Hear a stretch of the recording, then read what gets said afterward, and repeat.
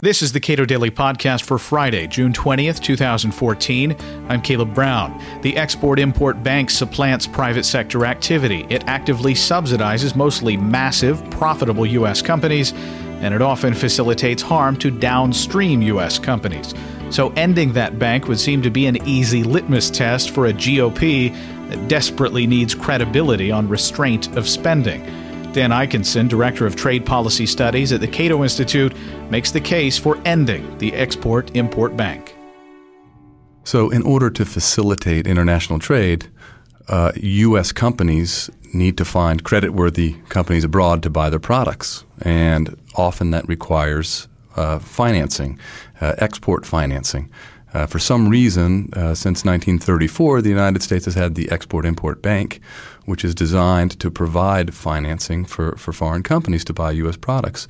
The reason is that when a U.S. company sells abroad and has to go 30, 60, 90 days without getting any payment, that produces an impediment to trade. So there is clearly a need for financing these sales so that U.S. exporters get money up front or sooner. But there's absolutely no reason the private sector can't be serving this demand.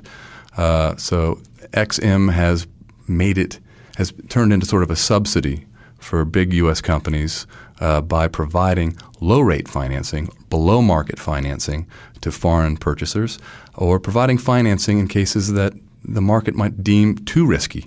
So they're either putting taxpayer dollars at risk in those cases, or they are muscling in on private sector territory, banks that could be financing these operations. Who are the big beneficiaries from the Export-Import Bank? Well, the biggest U.S. company is Boeing.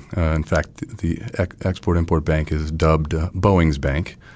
We also have, Caterpillar and GE, companies that tend to make large sales. The EXIM Bank likes to say, hey, we're available to all types of U.S. exporters, small and medium enterprises. And there are, thousands and thousands of transactions that they underwrite, but 80% of their largesse goes to the benefit of Boeing. 80%? Correct. So that's more than $30 billion in loans guaranteed? Well, it depends on what time horizon you're looking at. On an annual basis, in 2014, the budget for EXIM is $160 billion. They have guaranteed loans, or provided working capital to the tune of about $37 billion this year. But they have a big portfolio out there right now. Defenders of the EXIM Bank say, hey, we need this because we can't possibly make sales to foreign countries, foreign customers, when we're competing against export credit agencies in China or Europe, who are throwing a lot more money to try to facilitate these sales. The problem, though, is that we're not benefiting U.S. exports in general. We're not creating U.S. jobs in general. We are transferring those resources because there are U.S. companies that are hurt when EXIM subsidizes Boeing's sales to, say, Air India, a commercial airliner in India. It is providing a lower capital cost structure for this company, makes it easier for Air India to lower its prices to compete with, say, Delta Airlines or any other American airline. We are giving a leg up to the competitors of U.S. downstream companies. And this is being done in the name of helping U.S. Not just companies, but the broader economy. That's right. So you'll hear politicians or big business lobbies say, this is a win-win. The Export-Import Bank is committed to growing U.S. exports, and exports create U.S. jobs. What's not to like about this? Well, what they don't tell you is that, there are downstream effects. When U.S. taxpayer dollars are being used to underwrite the sales of particular companies abroad, we have to think of the customers of those U.S. companies in the U.S. So in Air India's case, Delta. When EXIM dollars are used to help sell mining equipment and heavy earth-moving equipment to Australian mines, Caterpillar equipment, GE equipment, it reduces the price of minerals, and it makes it more difficult for U.S. mines to make ends meet.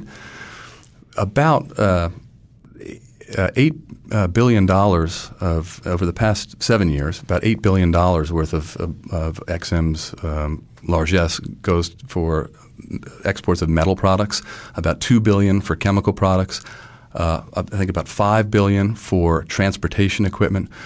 A lot of these products are components of manufacturing. So we are subsidizing foreign manufacturers by reducing their cost of production. Then they come back to the United States and compete with U.S. companies here and around the world. So we're making it easier for the competition of downstream U.S. companies. We're making it harder for them to compete. So I find it almost indistinguishable, the EXIM Bank program, from the sugar program or from steel tariffs. In those cases, we are overtly restricting imports to benefit an upstream producer. But when we limit imports of steel, we hurt steel-using industries in the United States. This is the same process in reverse. I am reminded of when you talked about metal producers in the United States. I'm reminded of the construction of solar panels that we've talked about on numerous times. And it seems that in a lot of trade issues, Export-Import Bank just being one of them, it's the downstream producers or consumers in the United States, be they consumers of intermediate goods or end product consumers, all of us, who are sort of the unseen. That is, the unseen losers in all of this. Exactly. This is a classic example of Bastiat's, that which is seen and that which is not seen. We have this habit to just look at the first order effects of policy. We need to increase exports or we need to create jobs, and this policy on its face will do that.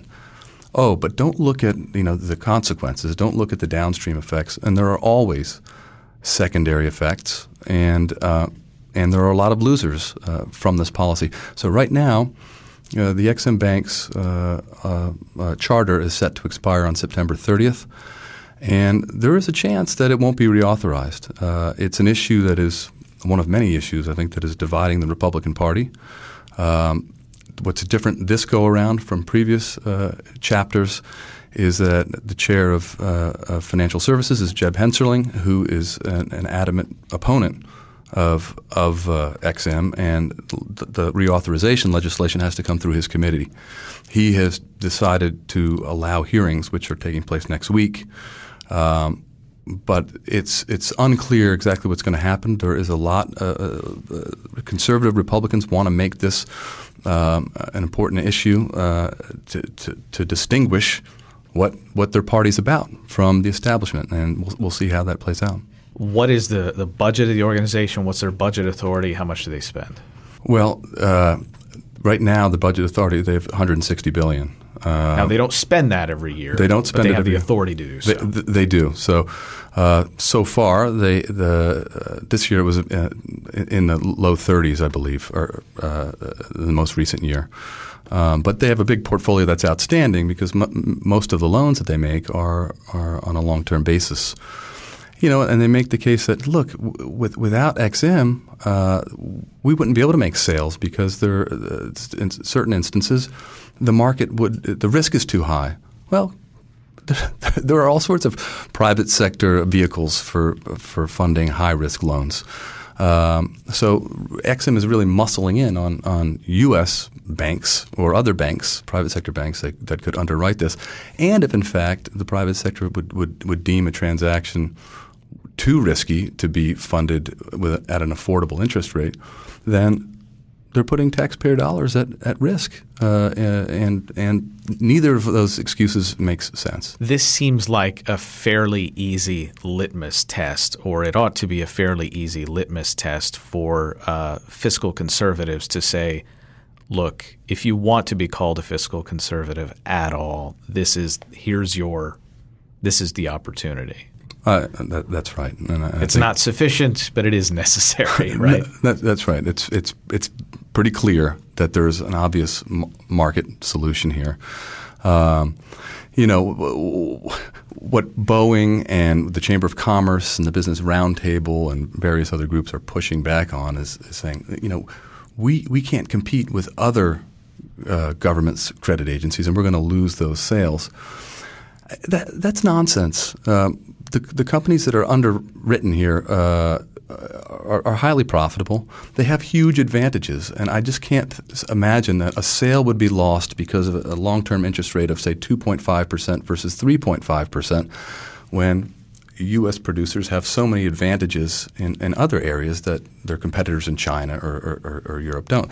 You can find that make that difference up somewhere else. To what extent do these foreign credit agencies provide the same function as the Export-Import Bank? Is it basically the same? More or less. So then the question to ask, I would think, would be, well, if you accept the idea that we are, by providing this credit to U.S. companies for export, that we are subsidizing foreign companies that make use of those exports to compete with Americans, well, why wouldn't we care? Why would we not allow other countries to provide that same subsidy to U.S. companies? Yeah, that's right. We should take the money and run. I have some sympathy for concerns about competing. I believe in markets, and there are impediments, and the scales are tipped in various countries. Ideally, we would have some sort of a multilateral agreement to just not subsidize our exporters. It makes absolutely no sense. But in order to get there, the United States needs to lead because we're the ones who talk about free markets all the time, and we're the ones who seem to be the most hypocritical about it. We should unilaterally stop doing this kind of thing, and we can start by not reauthorizing the bank on September 30th. Dan Ikinson directs the Herbert A. Stiefel Center for Trade Policy Studies at the Cato Institute. You can read more on the problems caused by the Ex-Im Bank at our website, cato.org.